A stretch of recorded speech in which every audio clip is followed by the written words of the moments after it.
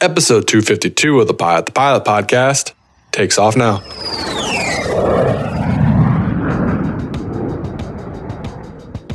Fly with Garmin Avionics? Then grab your mobile device and make the Garmin Pilot app your cockpit companion. Get advanced functions you'll use before, during, and after every flight, including updating your aircraft's databases and logging engine data, plan, file, fly, log with Garmin Pilot. The Pilot podcast is brought to you by The Finer Points. You can get a free 3-day trial of the Ground School app by visiting learnthefinerpoints.com. This holiday season, purchase a Bose ProFlight Series 2 aviation headset and get a SoundLink Micro Bluetooth speaker for free. The headset features active noise cancellation, tap control, and side-swappable mic for ease, comfort, and reliability. It's the lightest, most compact aviation headset from Bose yet. Take advantage of this special offer between November 20th and December 31st. Order yours at bose.com/aviation. Aviation, what is going on? And welcome back to the Pilot podcast. Today is my buddy Anthony Pence. He was on a couple years ago, and it's great to have Anthony on. He has built an insane company that he actually started in one of my classes, and it's crazy to see how it has grown. So this is one of my favorite stories to tell. He's got the crazy entrepreneurial spirit, and he flies some awesome aircraft, and he drinks Pilot's coffee, so it doesn't get much better than that. Next time I get him on these First Form bars, check them out in the description. They are the best bars to travel with. I have them right there in the description. Click on them. They'll change your life, I promise you. Aviation, hope you're having a great day. And without any further ado, here is Anthony Pence. Anthony, what is going on, man? Welcome to the Pilot podcast.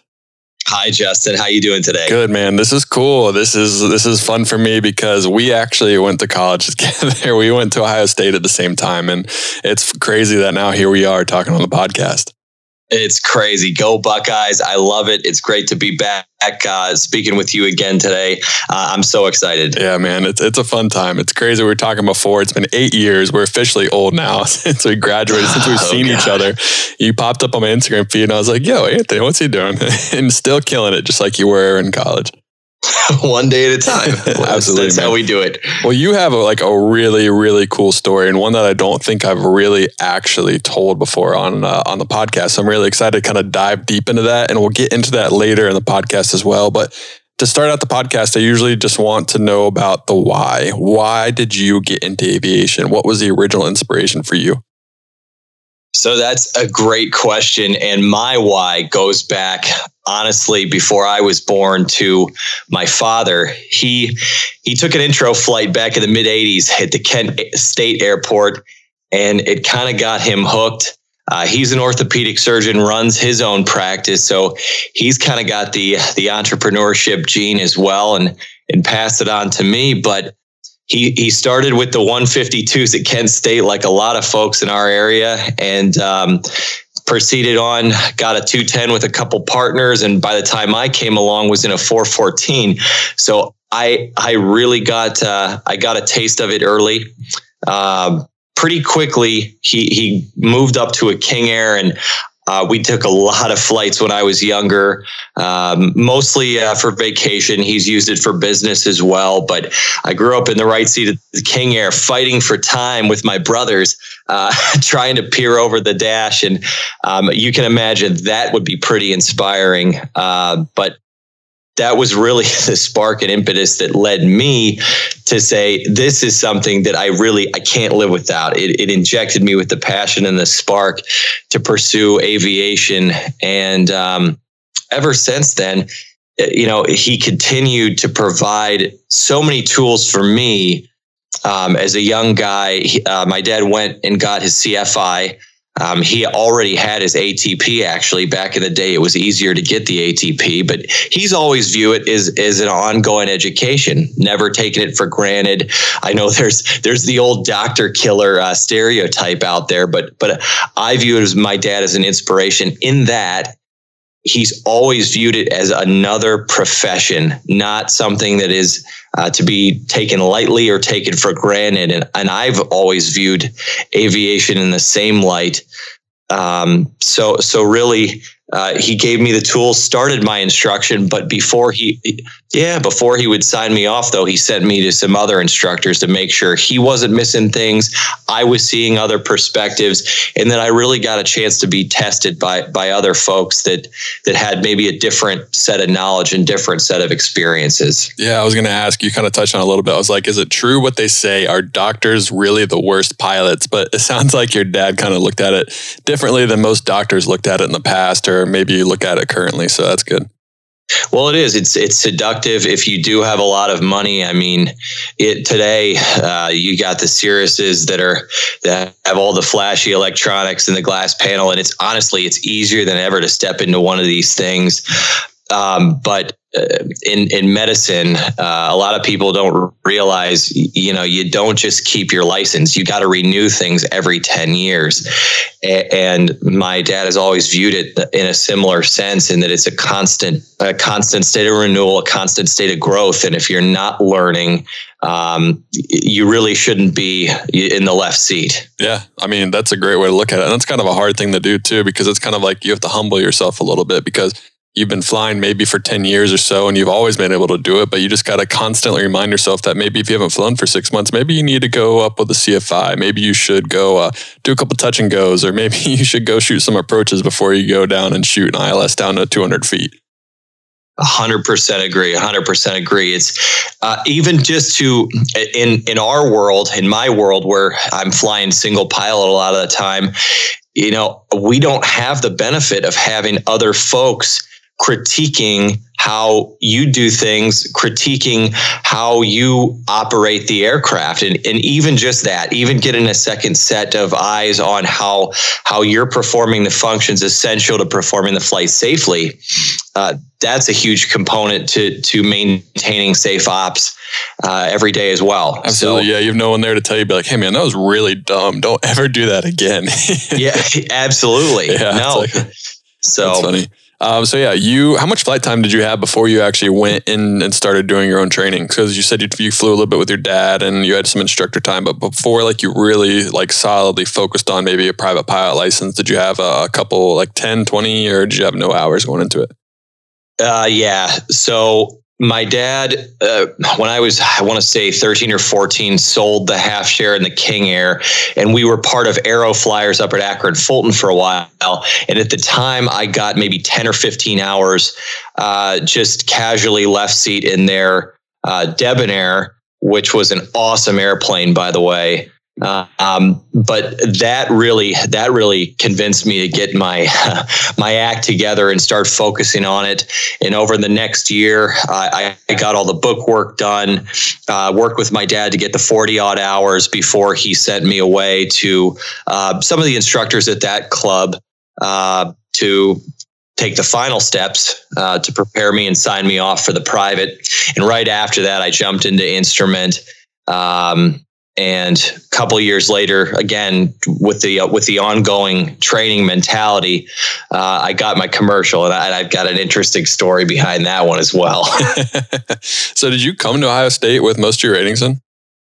I came to Ohio State, let me think, I would have been 18. So I came to Ohio State with definitely my private, and I think I was already working on my instrument. I'm 99% sure of that. I was definitely in the bookwork portion of the instrument by the time I got to Ohio State. That's crazy. I remember you were kind of a kid, you might be surprised to hear this, but you were the type of kid that I would kind of judge myself off of based on how I was doing in flying, because I knew that you were always at the flight school. I knew that you were flying. I knew that you were well ahead of most people at that time. And I don't know if you knew that, but it was just I was like, all right, if he's doing this and I'm here and I need to do better here, I should be flying more. I need to do this. And I always thought that was kind of funny. And I always kind of looked up to how hard you were flying and doing stuff. So I don't know if you knew that, but there you go.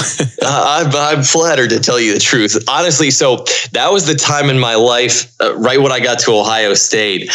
That's when I kind of changed my entire career direction, because up until then I was a confused young man, and I was still on the medical route. And I got to Ohio State. I looked around. I spent some time with folks at the flight school. And I was like, you know what? I'm only doing this medicine game to buy an airplane. It's not. Why don't I just not do this and just buy the airplane some other way?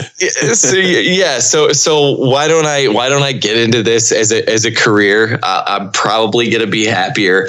And that's really when I dove into the whole aviation community. And that's kind of when I found the flight team. And I was that crazy kid with his spiky hair in the back of the class. Absolutely. With wide eyes. Looked like a mad scientist. Why did you choose Ohio State? So obviously you had this aviation background. You could probably go do flying on your own somewhere else. Your dad had access to airplanes. What was the reason and why did you choose Ohio State, especially being from Kent? You know, Kent has a flight program, or maybe other schools have a flight program, or even nationally, you could have gone anywhere. Why did you choose Ohio State?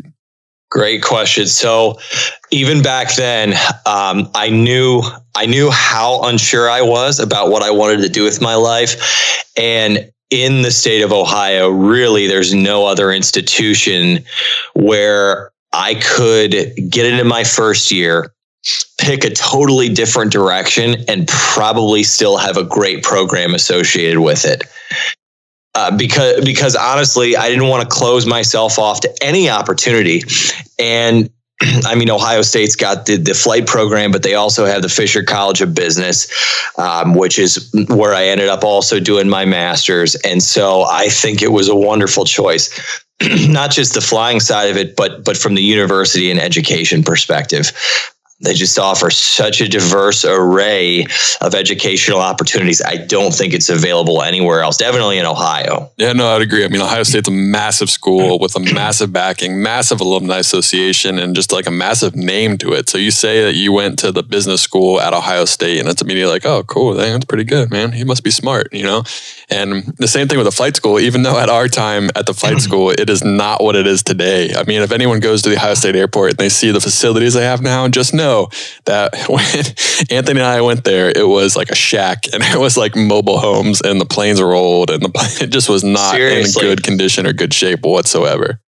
One of the main reasons I quickly shifted to Fisher was I started the aviation management degree, and man, back then it was not what it is today. It was rough. I mean, there are a lot of people. Dr. Seth Young, he put a lot of time into it, but not only him, there's a whole lot of people at the Center for Aviation Studies that have put in a lot of time and effort to make it what it is today. I mean, when we were there, I would not say it was the best, but nowadays, really, I would say it's a premier institution for flight training, and I'd invite anybody to check it out. Yeah, Seth and Martin, they did a really good job in turning that around, especially in the time that they were doing it, because they were facing so much backlash. They tore down our aviation building. They wanted to get rid of the airport. They wanted to shut down the program.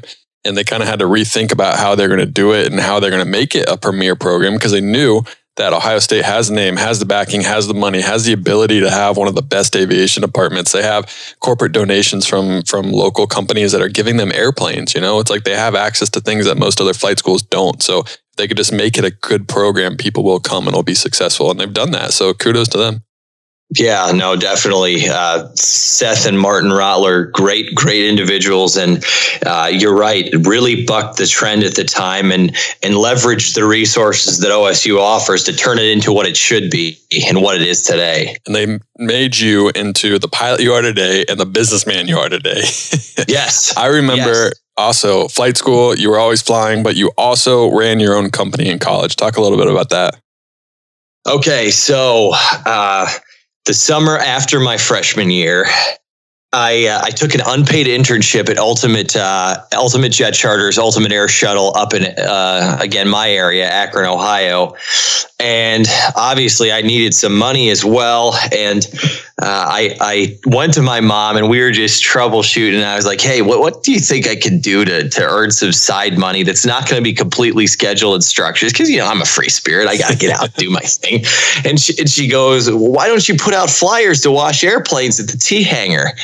And so for $35 a pop, you could get your single engine airplane washed. Oh, trust me. I realized very quickly the error in my ways in terms of pricing. Got a zero to that bad boy, man. Oh my God. Yeah, totally. But I got together with a good friend of mine, Chris Stump, and And back in the day, I was a lot less outgoing. So he was kind of that side of the puzzle. The guy never went to class. It's a fact. And he still managed to get B minuses. So I don't know who this guy is. So he's a big time politicker, great guy, really smart in his own way.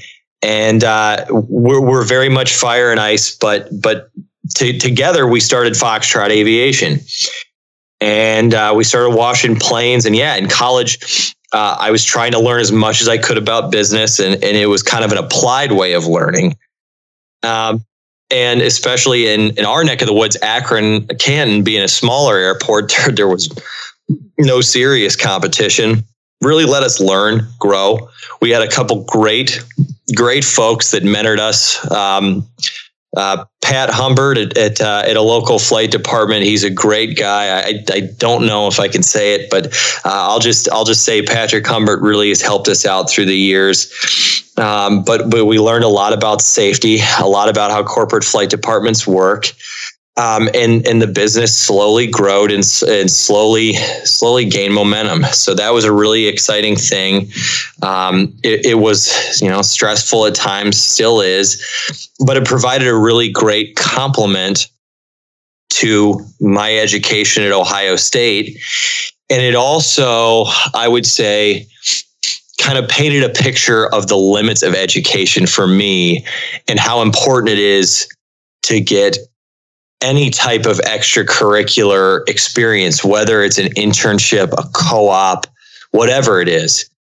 You really need a complement to whatever you're doing. If anybody out there is listening, is at a university and hasn't done something like an internship or co-op, I mean, it's so essential to both networking and expanding the limits of your growth. Yeah, you got to apply what you're learning so you can figure out how it works in the business world or how it works in the aviation world, Totally. When did you realize, so you started this company and it was probably just for fun, you're like, I'm going to go watch airplanes. I'm going to learn some experience. I'll make some money. I'll go buy some beer. I'll go buy some flight time with it, like whatever it is. But when did you actually realize like, hey, like people actually want to pay for this? I'm making a decent amount of money. I need to hire more people. This is like a real business. When did that kind of turn into when did Foxtrot Aviation kind of come in to be Foxtrot Aviation, what it is today? Well, I would say it was 2012, our senior year in college. And we had a Christmas party every year, and it was known to be a boisterous Christmas party. And I believe that year was when the song Blurred Lines came out. And we actually named the Christmas party after Blurred Lines. And Chris and I looked at each other and we were talking, we looked at the numbers and we were like, oh my God, we could actually turn this into something. That was, I would say, the biggest turning point was just getting a sense of how we did that year, seeing that we were expanding to Cleveland, seeing that, there's this whole world of private aviation that, especially in the Midwest, it's not the East Coast. It's not South Florida. It's not Texas. It's not California. So there's not a ton of other folks doing what we're doing, but the need is still there. We're like, you know what? Let's pursue this and see how far we can take it. How far are you able to take it? Well, today we're in Detroit, Cleveland, Akron, Columbus. We have a guy still doing the stuff in Cincinnati. We're out on Long Island at ISP. We are also in Nashville, great city, love Nashville. We are now in Las Vegas as well, and we are currently in the process. We sent our final application into the FAA to do our 145 repair station. We're getting into doing new carpets, reupholstery of seats. We have some phenomenal talent out there. A couple gentlemen that can sand, refinish veneers. Beautiful work. So we've come a long way. Yeah, you have, dude. That's amazing, man. I didn't even know the bellies. That. Yeah, that's crazy. So when you were 20 whatever years old, 21 years old, you have this epiphany in 2012, and you figured out this is a real company.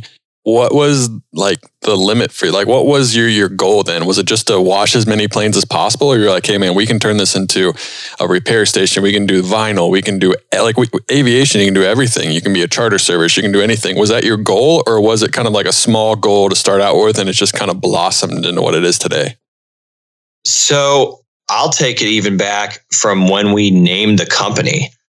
There's a reason why we're called Foxtrot Aviation Services, and detailing is not anywhere in our name, because first of all, detailing in general, I think, has a connotation of a guy in a rusty truck with a mop and a bucket. And honestly, that's what a lot of our industry still is, because if you look at it at face value, yes, there's a lot of money in a $500 or $600 wash of, like, let's call it a G280 or a $750 wash of a Challenger 300. But to do it right, there's a reason why that money's up there. You know, you've got scissor, boom, aerial lift platform training. You've got fall safe protection training. I mean, we have an entire position dedicated to health, safety, and training. We have an administrative staff. You know, there's a lot of stuff which makes it sustainable. And in the 21st century flight department, makes us compliant and makes us excellent. So there's money in the industry for sure, but there's a lot of folks running around that are jokers, that are unsafe, that are just scraping the cream off the top, and maybe they persist for 3 to 5 years and then they disappear into the night and on to whatever they do next. But we very purposely left detailing out of the name, and it's kind of the first evolution beyond detailing for us was we do contract line service and contract support for smaller flight departments where they'll send their techs to school or they'll be on vacation or whatever. We will kind of disappear into company uniforms, and we'll have our NATA trained and certified personnel in there and provide the moving, fueling, and servicing needs for that company. So that was kind of our first branching out.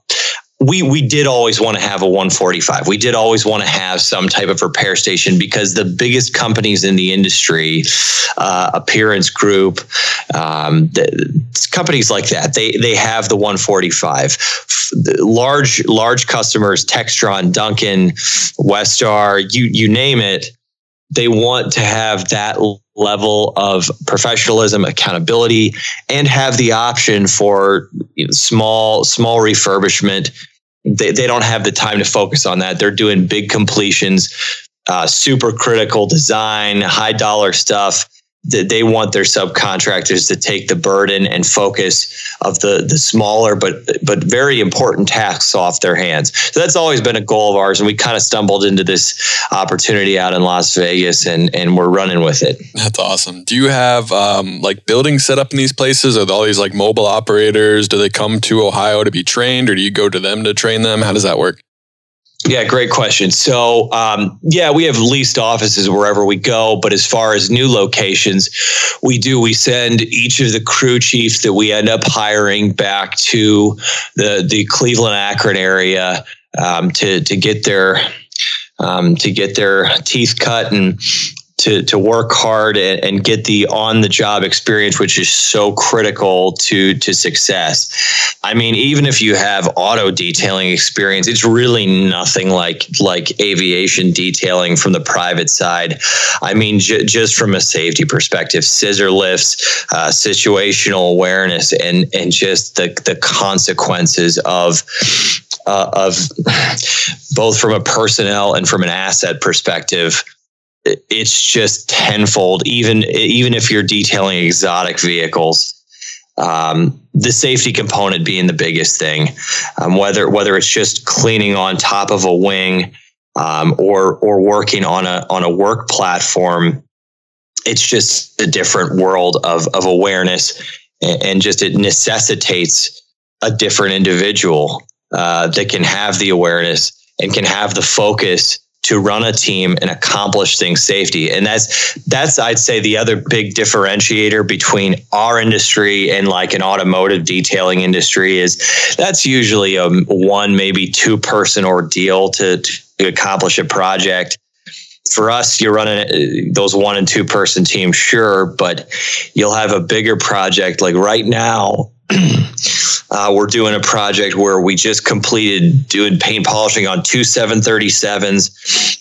We're getting started on an A340 right now, and we're doing paint work along with our detailing work, and we have 15 folks running that project. And it's just a different world from what other folks are doing and from what anybody in the automotive side is doing. Dude, man, I remember it's crazy to think that you went from T-hangers with a flyer for washing airplanes for $35 to now doing what you just said with 340s, 737s, or even bigger just goals and dreams, and how you turn this into something that's like really killing it and like doing some really cool stuff, and you're in multiple cities.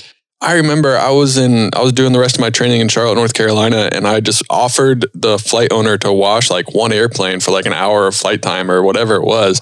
And I was halfway through, I was like, this is the worst. Like, you couldn't pay me enough money to wash airplanes. And the fact that you were able to like get over that for $35 to turn it into what you're doing now is just crazy. So along the way, we've had a lot of help. And one of, I'd say, the most inspiring things that we've been a part of is our board of advisors. We treat them kind of like a board of directors. They have not invested in our company, but they all utilize private aviation, and all of them have also grown companies from anywhere between 50 to 70 to employees to most of them are 400 to 500 employees now, whether it's electrical contracting. Actually, one of the gentlemen, he sold out his share, but he was an owner in the 7th largest apartment construction and management company in the United States. Just a great, varied, diverse group of backgrounds, but also are in tune with aviation. We got a lot of TBMs, we got twin Cessnas, but the type of owner pilots where they can really see both sides of it. And they've kept Chris and I pointed to true north and kind of use their experience to help us as we grow. Because I'll tell you what, no one is born with the knowledge and the wisdom that it takes to keep the train on the tracks on an ongoing basis and achieve the things we have. Yeah, so, I mean, on a very, very much smaller level, like I'm doing the podcast, it's doing really well. I'm starting to make a little bit of money, not really too much. Like it's a very, like I said, very small level compared to you, but even like juggling it with my flying and then coming home and that's all I do is the podcast stuff and like trying to turn it into a business and not be lazy about it and like keep your mind on track and just keep going. It's hard, man. You really need the support of other people. You really need resources. You really need to watch like YouTube, read books and just get info from other people. So I think that's really important what you just said about having a board of directors, having friends, having people that care about you. And I'm sure that's hard finding those people because almost everyone has an ulterior motive of what they want to do and they want to get something out of you. So it's hard finding those people too. Definitely.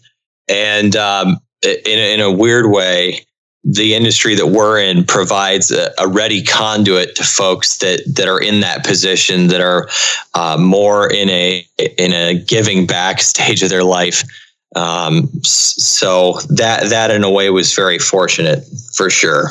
And talking about where you are now and going back to, you kind of mentioned a little bit of story. So how many employees do you have right now? Under the whole name, under the whole umbrella, whatever. How many employees would you say you have?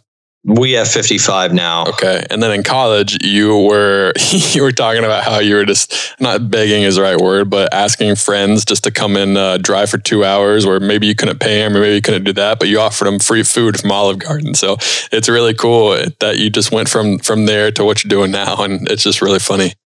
Yeah, no, it's been a long road, and it's really funny to look back on some of those stories, and I would go so far to say is we did beg folks back in the day, like, hey man, I really need help. This citation is killing me. I can't do it alone. Now, I can't pay you, but I know you want some breadsticks from Olive Garden. Oh, yeah. Yeah. So back at Ohio State, we used to go down to Cincinnati every 2 weeks to help clean the Ultimate Air Shuttle airplanes.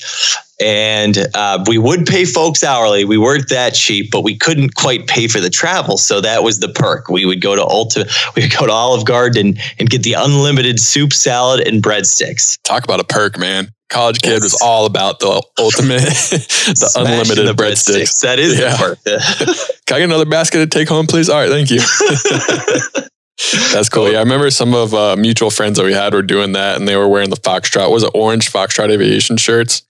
Oh, yeah. I believe, I remember them wearing those. I was like, what are you guys doing? And then they told me, I was like, all right, good for you, man. I didn't have any time to do that kind of stuff, but it's like, good for you guys. Like, you're building a community, you're helping them out. And like, that's fun. Yeah. Let's take a break from today's episode to hear from our sponsor, RAA. Okay, time out for a quick PSA. It's open enrollment season again. That once-a-year window to sign up for changes in your airline benefits, including medical coverage, disability, 401k, and others. Now, this is important because these are pivotal decisions that can significantly impact you and your family's financial future. So this isn't the time to wing it. So do what I do and schedule a free benefits optimization review from our partners at RAA. An airline specialized advisor will go over your plan and help tailor your election so you'll know you're making the best possible decisions for your personal needs and goals and maximizing your airline's benefits to the fullest. But your open enrollment period will fly by. So go to raa.com/pilot to pilot. That's pilot, TO pilot, to schedule your complimentary benefits review today. While you're there, check out their open enrollment resource center where you'll find videos, articles, and more tools to help guide you through this crucial decision period. Don't miss out. Go to raa.com/pilot to pilot. That's pilot, TO pilot. And now back to today's episode. How hard was it to manage a company that you're building, to go to school? You talked about you getting your master's and you're also in the flight department. How hard was it to juggle all of that and stay on top of everything, get good grades, progress through the flight training?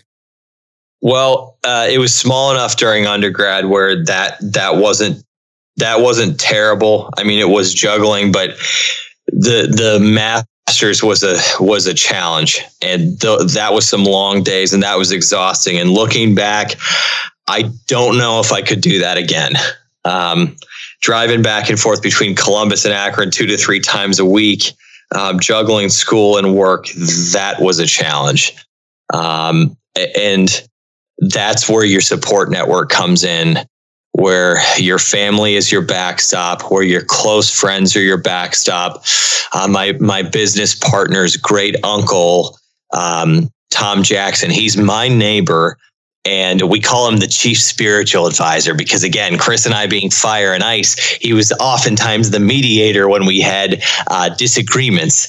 But he's got a garage, and we'd go down there and smoke cigars, and he would give us a lot of life advice and really keep me grounded, keep my head on as straight as reasonable.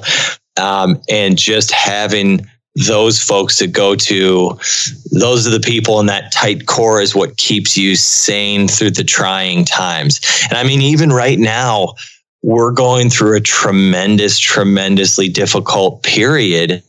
I mean, it takes a lot of cash to start up a big operation like what's going on in Las Vegas.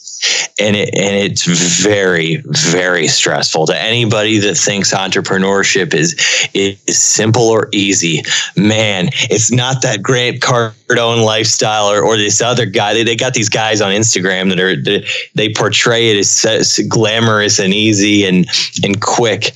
It's really tough. It's a grind. And that's when you fall back on the people you love, the people you trust, and the people that do have your back. And you just focus on that, because as long as you keep your head and you keep working, it'll all pass. It'll get through. But there's no free meal ticket to accomplishing great things. There really isn't. So it's not easy to go buy 10 Lamborghinis when you want to start your own business, like they say on Instagram or YouTube. God. You don't have Lamborghinis yet? What the heck? Ferraris. Yeah, Ferraris. My bad. Yeah. The Mooney is more fun, and I can actually do 200 miles an hour legally in that. So. Yeah, you can. You're not getting pulled over for that one. No. Now, you mentioned earlier in the podcast, we'll talk a little bit about the Mooney in a little bit, but you mentioned earlier in the podcast you have an interesting commercial story. What was that? Oh yeah. So my commercial certificate. So, obviously I was moving along through my ratings, and my dad, we had a Piper Dakota 277 Sierra mic, a frequent presence on the Ohio State ramp, but it's not an airplane that I could do my commercial in. So I looked to the Akron Fulton Airport, and there's a flight school there. The name is escaping me, but I had a little trade with the owner of the flight school. I did end up polishing every single airplane in that fleet in exchange for the flight time and instruction necessary for my commercial certificate. And it was an interesting summer, I'll tell you that. And a lot of blood, sweat, and tears. And to his credit, my business partner helped me out with that one big time. We worked together, and we got a whole fleet of beat up training airplanes polished up. And somehow I straggled across the finish line with the commercial. So that we did it. Yeah, did it, done, never again. That's crazy. At what point in college or in your life did you realize maybe you didn't want to be a professional pilot? Did you always know you just wanted to fly for fun, or was there a time where you wanted to be an airline pilot? So I'll just say to that would probably be my second choice. If for whatever reason, Foxtrot didn't work out, or it got to a point where I didn't want to do that, I would absolutely go into professional flying. I think it is a great group of people. It's been one of the things where I've gotten to stand back, and as I've kind of grown up a little bit, we talked about how we were old earlier. I've seen a lot of people that just, they're not happy. They're not fulfilled in what they're doing. And then I get together with the folks that are on the flight team, and I get together with my friends that are in the aviation community. And this is my pitch to anyone that's younger, that's getting into the aviation field. It's like, this is a group of people that's really enjoying what they're doing. They're really fulfilled. And, I'd say besides doctors, it is one of the most, it's a position of such high responsibility, whether you're flying on the private side, carrying executives, or you're flying for the airlines. You have so many lives in your hands on an everyday basis, and you're that backstop. Everybody talks about automation and how it's taking over, yada, yada, yada. That's great. But in the end of the day, you're there as the backstop to make sure those lives are protected. And it's almost a sacred responsibility. It's so important. And that in its own right, I think, is fulfilling it. And it's a tremendous career path. And I'd recommend it to anybody. Yeah, 100% agree. And it's funny, before you started Foxtrot, was becoming a professional pilot your main goal? I really had no idea what I wanted to do at that time. Yeah. And I'll be completely transparent about that. It was really a period of just exploring and trying different things and seeing which route I wanted to go. I'd say my interest in flying on a professional level kind of came later, as I saw just again how everybody involved really loves what they're doing. Nobody's miserable, that's for sure. Yeah, they complain a lot, but they're not necessarily miserable. Exactly. I mean, everybody's going to complain. But yeah, I mean, we'll take that a step back. Even from a cargo side, completing the flight successfully, you're protecting yourself, your co-pilot, and the folks on the ground. So it really is. It's a very important role. It's exciting. It's one of those things where you take off early in the morning and you see the sunrise and just look around at how small the world looks beneath you, and you just remind yourself what a blessing it is to be alive. And every time I take off, it just provides a moment of reflection, I think. Yeah, absolutely. I mean, I agree too. Even on the bad days you take off, you're taking off in really bad conditions, but then in the jet, you get on top of the weather and you're just like, wow, that's so cool. Like coming out of this nasty weather, coming out on top, you kind of like cloud surf for a little bit, then you see the sun come up and you're just like, man, this is fun. Like, I actually have a fun job, you know? It's like, it makes it worth it for all the crappy days when you have moments like that. Yeah. And just to be in the right or left seat, you know, how bad can your life really be? You know, you're healthy enough to be flying. You got your medical, you know, whatever your history was to get where you've gotten. You've had a lot of people that have helped you, and you know, you get to see the fruits of your labor. And so it lets me step back and say, you know, things are not that bad. If there's problems, we'll work through it, and just appreciate all the good things you do have. Absolutely. That's important. And that's hard too, especially when the times get tough, to appreciate what you have, or maybe kind of know that, like, appreciate where you are in your career, whether it's flying, whether it's entrepreneurship, whatever it may be. So that's definitely tough. When we were talking about kind of evil scientist or evil genius, mad scientist Pence back in the day, you were on the flight team, and that was like a huge part of what you did at Ohio State. First of all, a lot of people might be listening to this, they don't even know what flight team is. Just so in your quick way, how would you explain flight team to someone listening that doesn't know what it is? Definitely. So how I describe flight team to everybody is it's a collegiate, competitive organization, and I describe it as track and field for aviation. And why is that? It's because track and field, you know, there's lots of different events that all contribute points for an overall team effort. And so it's a very dynamic way, whether in the flying events or in the ground testing events, to hone your skills, to network, and to grow as a person. I think NIFA, the National Intercollegiate Flying Association, is one of the best things going for folks that want to get a career in aviation and expand their network and expand their skills. Yeah, absolutely. I was always, again, I was doing football, so I couldn't dedicate that time. You guys, like, it's not just like some small time thing. Like, you are dedicating a lot of time to this. Wasn't it Saturdays, like pretty much all day Saturday, listening or going in and doing aircraft recognition or pre-flight or practicing? So it was a huge time commitment. Yes.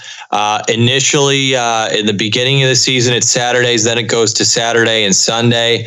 And yeah, you do sacrifice a lot of time. But when I started the flight team, I now do not view myself as having a complete, well-rounded set of skills.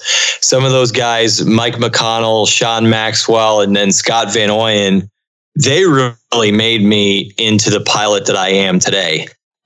Whether that's being a lot more well-rounded from the knowledge perspective to really learning how to fly an airplane.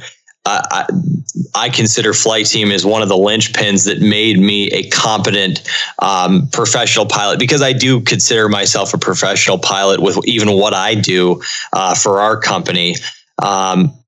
But not just from the skills perspective. I mean, you put yourself amongst a good group of people, right? So everyone around you is also sacrificing, is also very dedicated, and is also going to probably be successful. And they're going to provide your networks to the industry that's going to allow you to have that fulfilling career. And also, you know, if there's a change in your life, say you move or you decide to whatever, you provide that next stage of your career path and provide those connections that'll allow that to happen. Yeah, for sure. And it's a huge networking. I mean, I've heard Scott's name thrown out multiple times. He's big at Southwest, and a lot of people are saying how he can help him get on with Southwest, or how, like, just your network and what you can do to build that. And flight team is a good way to do that. And like you said, everyone has their own version of success in the aviation world, whether it's starting their own business with Foxtrot, whether it's the corporate world, whether it's maybe like a podcast or YouTube or anything. There's so many different ways someone could be successful and build together a list of names that you can then access because you were friends with them. You went through the same thing. You guys kind of have a bond. So everyone wants to help everyone. So you can't have that without building a network, without sacrificing time, without, what did you guys wake up? I think Saturday it was like 6 a.m. and you went all day at the airport. So that bond, and then that leads to you guys wanting to help each other have successful careers too. Definitely. 100%. What did you focus on in flight team? What was kind of like your main event? So I try to dabble into everything, but I I would say my most fanatical event was aircraft recognition. Yes, that's what it was. I remember we were in like some kind of, I think it was Martin's aviation communications class, and they just show like a window, and you're like, oh, that's this, and this. I'm like, how the heck does he know that? Yeah, no, the aircraft picture show. It's kind of a wonky event that had its origins back in after World War II. A lot of the folks, part of your military training is the ability to recognize enemy combatant aircraft and the silhouettes of them and whatnot, to make sure that you're training against the possibility of friendly fire. And at least in the last 10 or 15 years, as the internet has become ubiquitous and the amount of uploaded pictures has just increased many fold, it's become something where you can really get lost in it, have a lot of fun. And also, you want to talk about networking. I can walk up to anybody with a unique airplane, tell them, hey, I really like your whatever. Tell me how you got interested in this airplane, or what led you to fly this airplane. And believe me, you'll make an instant connection, because 99% of the people these folks are talking to are just like, oh, what is this? Or what is that airplane? Or just like Mike Patey, he modified that PZL Wilga. The fact that you can know that right off the bat, that provides a quick conduit to an immediate connection with somebody. And I think a lot of people don't think about that aspect of aircraft rec, but it's a tremendous networking tool.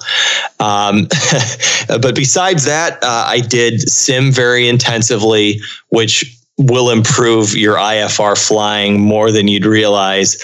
I did pre-flight, worked closely with Scott on pre-flight, loved the event. I think it really trains your eyes to see issues that are wrong with the airplane, and it's such a fast-paced, high-pressure, more physical event. That's a really great different event. And then I was involved in nav and landings as well, quite extensively. So you did everything essentially. I really did, except for E6B. Yeah. I was involved in every event. I wouldn't want to do E6B, so I don't blame you there. It's not my personality. I'm not going to knock it. It's just not my personality. Yeah. I think Ben Gaddy. You remember Ben? I think Ben was big into E6B, wasn't he? Ben is one of my best friends, and yes, he was deep into the E6B. Yeah, I remember him talking about how he's like working on his E6B. Like, dude, what are you doing? Just use ForeFlight. He's like, no, I can't. I got the E6B competition. I was like, all right, man, whatever. Got the whiz wheel. Yeah, good luck, dude. No one uses that anymore, but good luck. So, would you highly recommend someone maybe in a 141 school that has a flight team to figure out a way to join and get in? Oh, 100%. I have a cousin that just started at Western Michigan, and I'm pushing Christian very, very, very aggressively towards their flight team. And I think that's one of the biggest kind of intimidating factors to folks joining the flight team is how much time and how much commitment there is. One of the things that Scott always said while we would practice on the weekends, it's like you have every other Saturday for the entire rest of your life to like have fun and party. This is the time to build your skills and to develop your networks to move forward. And it's true. Once you get past the time that's involved, and once you get past the initial leap of faith and effort, the rewards are just, I can't put it into words. Yeah, I mean, talking to everyone I know on the flight team, absolutely loved it. Like it was like their life. They were looking forward to that Saturday morning. Maybe not looking forward to it, but they weren't dreading it like what I was thinking in my mind about how, man, this sounds terrible, you know? So it's a huge amount of time. I remember you guys being kind of like a family. Like you guys were just like, you always had these inside jokes. You always had all these stories. You always had all this stuff. And it just seemed like a kind of like a cool, tight-knit family that loved aviation. And like you said, it's a huge way to network. It's a huge way to kind of build your portfolio of people that might be able to help you out in the future and help you out with your career. Definitely. And it provides the mentorship as well that that especially if your family was not involved in aviation, or you don't have that natural folks to go to for advice that say, well, this is the step you take next, or this is the career move you do next to get ahead, you can have access to that mentorship. Because I realize that I am in the minority with as far as folks that are in school and getting into the aviation community. Some folks are really proceeding to foreign ground, and they don't have that natural pathway to reaching their career goals. And I think that especially for folks without the family connections, that Flight Team is your way. That's going to be a quick route to access to folks that will provide those tools for you. Yeah, you brought up a good point, because as you see aviation, it's usually kind of like a family thing. It's usually my dad, my grandpa, his grandpa, like everyone was in aviation. So they have kind of, without them knowing it, they have a list of people that will help them out, a list of people that will offer recommendations. And there's a lot of people who are the first in the generation, who are the first one in the family to get involved with aviation. And that can be kind of intimidating when you see other people having, a dad flying or a grandpa flying or a sister flying and already at the regionals, and they have kind of people to look up to, people to support them, people to help them out. But like you said, joining a club like Flight Team or joining other kind of organizations that you have at your school with aviation, that builds your network, that puts you in a family. And then you have that family connection because you guys are sacrificing together, and then mentorship can happen. And then you meet people, and then you kind of build your career that way. Yeah. I mean, my bomb, Jay Jones, Rob Numbers, who was currently heavily involved. I just flew with Jay Jones. Oh yeah. No, I saw that on your Instagram story. I mean, just to meet all these people and to have them in my life in one way, shape, or form, never could have done it without Flight Team. I mean, the plethora of experience just in the names that I quickly listed is mind-boggling. Absolutely. It's crazy, yeah. So yeah, if anyone's listening to this and they're interested in Flight Team, just go check it out, Just go try it out for Saturday, see what you do, and you might fall in love with it, and you might realize it could be your next aviation family. Yeah, absolutely. And speaking to that, I would say to anybody joining the Flight Team, don't just go to one Saturday, go 3 to 4, because I'd say one of the downsides to it is a little bit cliquey. It's very tight knit, and it's tough to get in on the inside jokes, and it's tough to get in on that tight community and family. But man, once you're in, you're in. That's good. That's good advice. Yeah, don't just go to one. Don't listen to me. I'd go once, be like, nope, no one likes me. I'm out. See ya. Yeah, no, it's one of the big barriers I'd say to joining. Is that you go once and you see all these folks that are like their own community, and it's almost like a tribe. It's like I break through the jungle and I see these group of people spinning E6Bs and staring at airplane pictures. What a weird group of people. Understand it. I want to be your friend. Yeah. What is wrong with me? So let's talk. I don't want to waste too much more of your time, but I want to ask a couple of questions about how you use aviation, how you use flying with your company. So you just bought a Mooney, and you were doing some really cool things. You take some great pictures on Instagram, really like doing some really cool things. But this is solely for your company, right? This is not necessarily a personal aircraft. This is mainly to an extension of your business. Oh, 100%. So we bought the Mooney a year and a half ago. Previous to that, we were dry leasing my dad's Piper and flying it all around. But we use it to go to all of our locations on very, very short notice. To operate inside of the aviation industry, you have to operate on very short notice. A lot of my customers, potential clients, they don't know when they're going to be available in the office because they don't know when their principals are flying.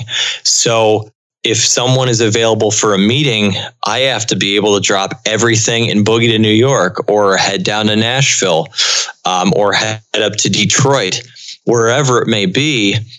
I need to be ready at a moment's notice.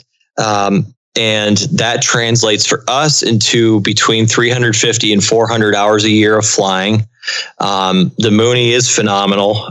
We've got TKS, it's turbocharged, and it's just been a tremendous airplane for us. It's a tool that lets me extend myself to a level that I couldn't otherwise. I think that for small business, whether it's a professional consulting style business, whether you're a lawyer, or you're expanding a manufacturing operation to multiple sites, I think light general aviation is one of the most underutilized tools on the planet. It could turn you into two people effectively with the amount of distance you can cover and the amount of sanity you can still have when you get there. And there is a lot of training that's involved in getting to where I am now. But once you're there, it's incomparable. Secondarily to that, and maybe even primarily, maybe even the most important thing to what we use the airplane for, is staying in touch with employees. To have that direct connection with your folks is paramount. It lets you ensure that the culture you started your company with is being maintained all across the regions that we serve. We're kind of a unique profile and business model in that we don't have a ton of revenue, but it's scattered very, very far geographically. So to ensure that what our employees are doing on the ground across the states that we operate is similar to how Chris and I spread the business. You got to be on the ground a lot. You got to be passing your knowledge on to them. And the only way to do that really is through light general aviation. It lets you operate on your schedule. It lets you operate on your customer schedule, and it keeps you sane when you get to the other side of the trip. Yeah, no, I'd agree. And I feel like light general aviation gets kind of a bad rep because there's been a lot of accidents lately. You feel like you're reading about a new accident almost every single day or every single week or whatever it is. So it kind of scares off people because when you get into light general aviation, like you have to understand the whole community, the whole world that you're getting into, and how huge maintenance is and preventative maintenance, and when to say no to a trip and when to be like, no, we shouldn't do this, or this is outside my comfort zone, or how to find a pilot. So I agree with you that light general aviation is very underutilized, but I think it's because of the history of light general aviation and the accidents that are happening. And it's just scaring people off. Yeah. And when you look at accident records, things have really improved in the last 15 to 20 years. I think that the training has gotten better. I think that the awareness has gotten better. The AOPA Air Safety Institute, I encourage anybody to head there and just check out accident videos, because one of the biggest things you can do is not necessarily be afraid of the accidents, but take the lessons from those accidents and apply it to your next flight. Are you under a lot of pressure? Are you in a situation where you feel like you have to make this flight and it's maybe not in the most ideal of circumstances? Understand your limits, understand your equipment's limits, and don't push it. Just you got to be able to draw those red lines for yourself. And one of the great things about the Mooney is, you can go to altitudes where you're above a lot of the weather with the turbocharging. You have the ice protection to get you out of nasty situations. So it is an airplane that can get through a lot of difficult situations, but it is still a single engine piston airplane. You've got to realize that you got one power plant, you got one set of accessories driving the vacuum system, driving the electrical system. Have your backups, have your redundancy on the iPad, on your instruments to the best that you can. And yeah, like you said, preventative maintenance. Don't defer stuff. Get things done as they come up. Otherwise, it'll bite you either financially at a best case scenario, or from an operations standpoint, it's going to put you in a nasty, nasty situation. And one where you might not want to say no to, and you might take that risk. Because like you said, all that you said sounds great, but I'm sure you can attest to this. It's easier said than done. You get a call, someone is like in Kansas City, like, hey man, like we need you here. We want to introduce you to this. It's going to be like a multi-million-dollar contract. And you're like, oh crap, I should have done this like a week ago, but I need this money. So do I do this? It puts you, like you said, in a very, very difficult situation, and one that maybe you might not be in the best mind space to make the best decision. Definitely. And again, from that safety perspective, I'll circle back to the equipment folks that maybe get into aviation later in life, they start off with an airline mindset and same thing with the jet you fly, that you guys can get through and over pretty much anything with the right planning. If you start out with a 172 and move up from there, you're entering a totally different world of capability. So it's important to keep an awareness of that. And it's also important to join the message boards online for whatever airplanes you're interested in. It's important to sign up for local organizations, whether it's an EAA chapter or whether it's a different organization in your community. Those folks will get you to the right people for maintenance. They'll get you to the right people for avionics. And also you'll get your network of safety pilots. You'll get your network of people that you want to be around in order to maintain safe operations. Yeah, for sure. That's huge. And I feel like we've been talking about networking this whole time and how important it is to help. So like it's an underlying topic. It's just build a network that you trust. They will recommend you. They will always have your back. Well, not always, but most of the time they'll have your back. So a network is huge, like we said. All right, you have successfully traversed and finished necessarily the whole questions of the podcast, but I have one more section for you. It's called the rapid fire section. I'm just going to ask you some very quick questions and you have to say the fastest. I mean, the quickest, fastest answer, no explanations, just go through it. Ooh, you ready? I like it. I'm ready. All right, man. What is your favorite all-time airplane? Cessna 421 Golden Eagle. What's your favorite, like a corporate jet? What's your favorite corporate jet? Ooh, that's a good one. Gulfstream 5. All right. What's your favorite? Do you have a favorite airliner? Boeing 757. That's a good one. What's the ugliest airplane you've ever seen? PZL M15 Belphegor, but we love it. All right. I'll have to look it up. I don't know if I know what that one is. What is something you wish you knew before you became a pilot? Something I wish I knew before I became a pilot. This one's tough. You have to think a little bit about this one. I do have to think a little bit about this one. We can come back to it if you want. Let's come back to that one. What's your least favorite airport you've ever had to land at? I would say Port Columbus because the spacing is awful getting into Columbus. Not going to say I agree or disagree, but you might be right. You know what I mean. Yeah, I do. What's the hardest approach you've ever had? I shot an approach going into Akron, Canton this Christmas Eve, actually, where there is like 1,600 RVR, 200 feet ceilings. And it was barely that. And but you did it safely and you made it? Well, no, I diverted earlier in the day to Cleveland Hopkins. I spent the afternoon with my girlfriend and I decided to go up again, got some more fuel, and I did make it into Akron, Canton later, but man, it was terrible. If no one has flown in Northeast Ohio or Ohio in general in the wintertime, they do not know what you're talking about, but it can be pretty nasty out there. Some low clouds, cold weather, icing, snow, whatever it may be. Fog, snow, moderate icing, you name it. We got it every winter. Every winter. Yeah, flying in Ohio in the wintertime is not ideal. You should definitely go south. All right, let's move back on. I got another one. What is Airbus or Boeing? Boeing. Favorite airline livery? Lufthansa. Would you rather have a bunch of short trips or one long trip? Short trips. Worst experience flying that you've ever had, maybe with someone else? Like, has anyone ever tried to kill you? No. Probably one of my worst, but my most formative.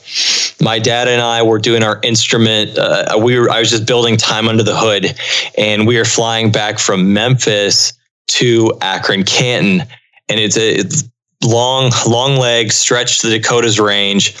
We were getting back towards Akron, Canton, and it was a really weird weather pattern. These thunderstorms popped up around the Youngstown area, and we're actually moving east to west towards the field.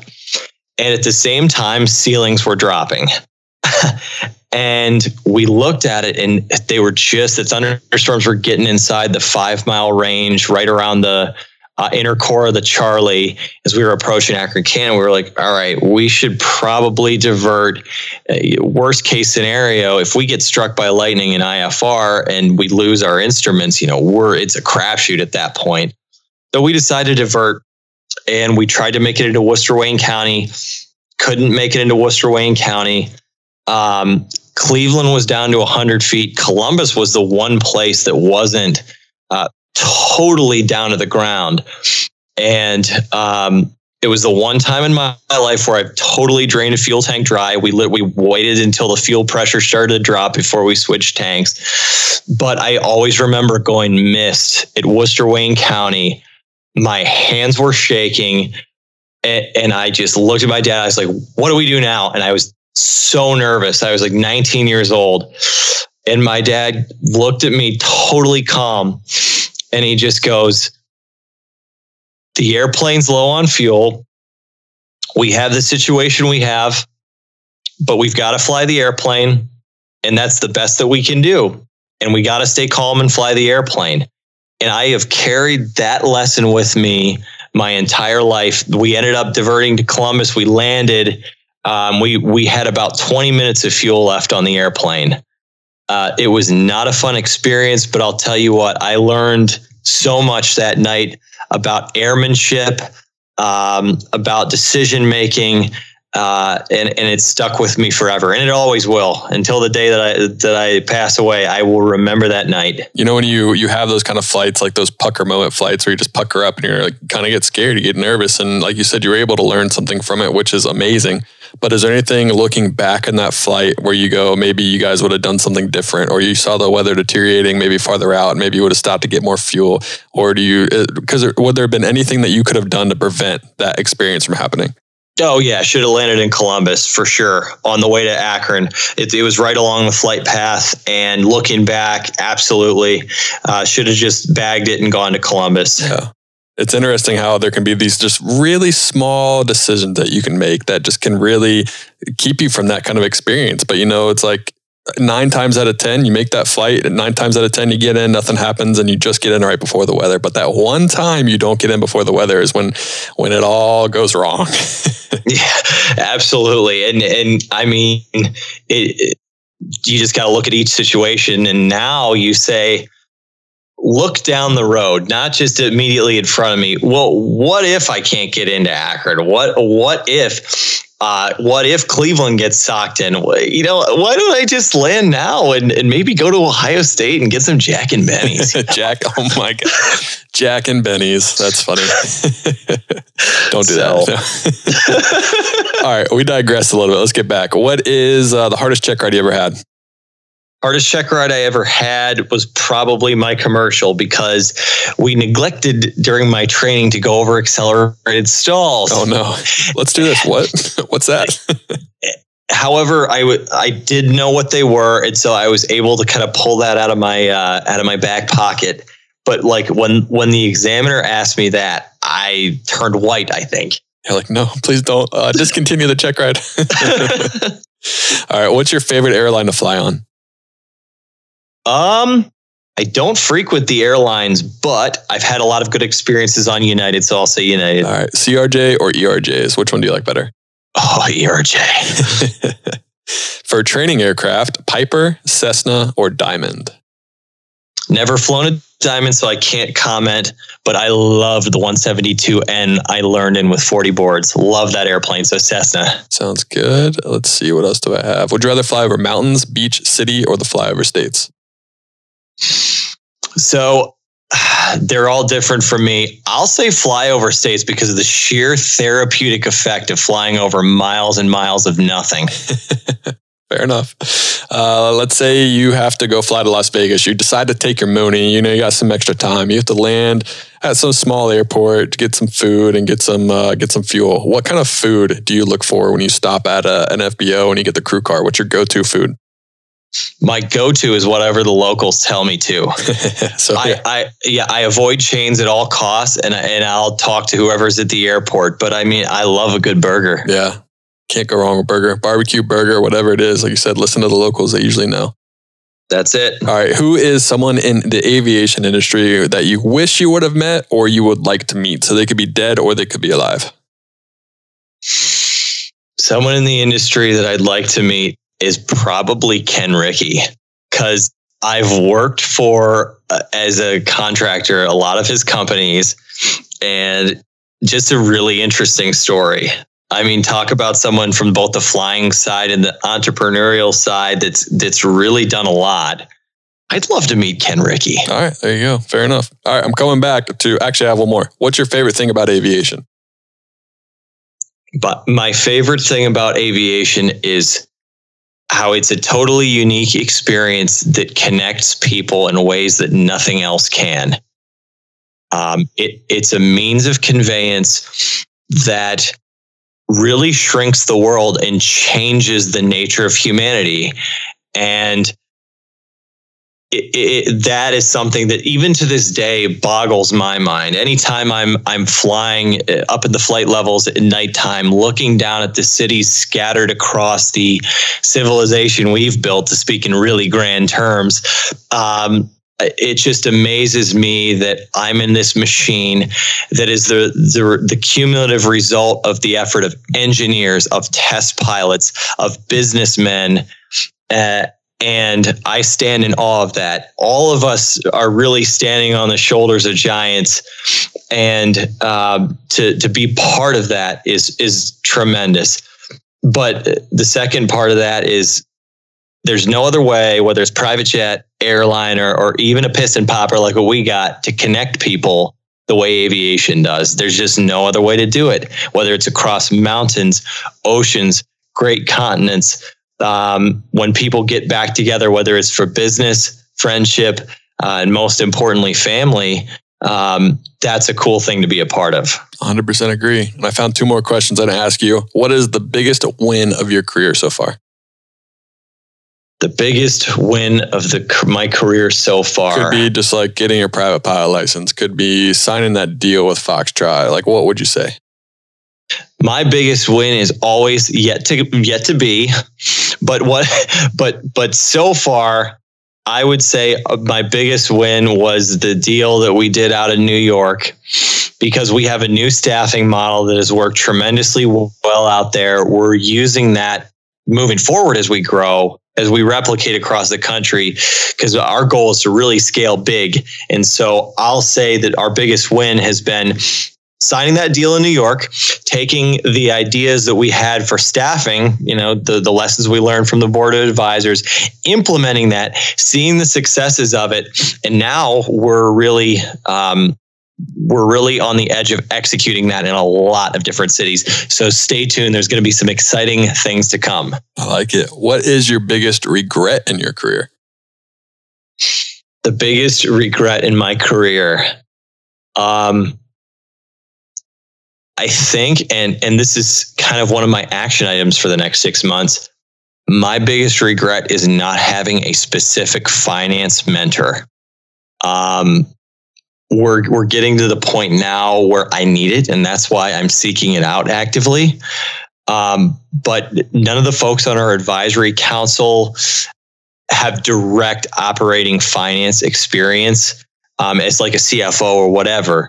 But that's something where because I've never worked in a corporate environment, and because I've never done that, I have my education, but I don't have much more to fall back on. And so my biggest regret is not seeking that out earlier. Good to know. That's good. Yeah. I mean, that's definitely something that's important, and most people don't necessarily seek out until maybe it's the time where you needed him has already passed, Right? Yeah. That's funny. All right. I'm coming back to it. What's something you wish you knew before you became a pilot? Something I wish I knew before I became a pilot is that I wish I knew before I became a pilot how many people are out there that are just looking to get something from you, as you put earlier, I think. That's good. I mean, aviation, as great as it is, it definitely has some really bad marks to it. And there's some interesting people. We'll just put it that way. There's some interesting people out there. So you got to be careful. Yep, definitely. Cool. All right, Anthony, thank you so much for coming on the podcast, man. It's cool to talk to you, man. It's cool to see where we both come in 8 years since we graduated from The Ohio State University. Absolutely. I'm really appreciative, man. I think that you're doing some great things, and it's so cool to see that you are still like just balling out with this company that you started in college. Just like kind of this little side hustle that you did. Now it's a full-fledged company and you're buying planes and you're doing just some really big things. So it's awesome, man. I love it. I love seeing entrepreneurship in aviation. And I think that a lot of people get a lot out of this conversation that we had. So I appreciate it, man. Well, great. No, and I appreciate you. And thank you so much for inviting me on. I had a great time. Good, man. I appreciate it. Well, have a good one. All right. And that's a wrap on today's episode. Please give us a follow and like this podcast on Spotify, Apple, iTunes, Instagram, Twitch. I don't know. It's not even on there. But anything you can search Pilot to Pilot, give it a follow, subscribe, send it to someone. I'm sure a lot of people are getting new Apple devices. So make sure the first thing you do is download the Pilot to Pilot podcast on every device you see. Just go ahead and do it. Everyone will thank you later. Aviation, I hope you're having a great day. And as always, happy flying.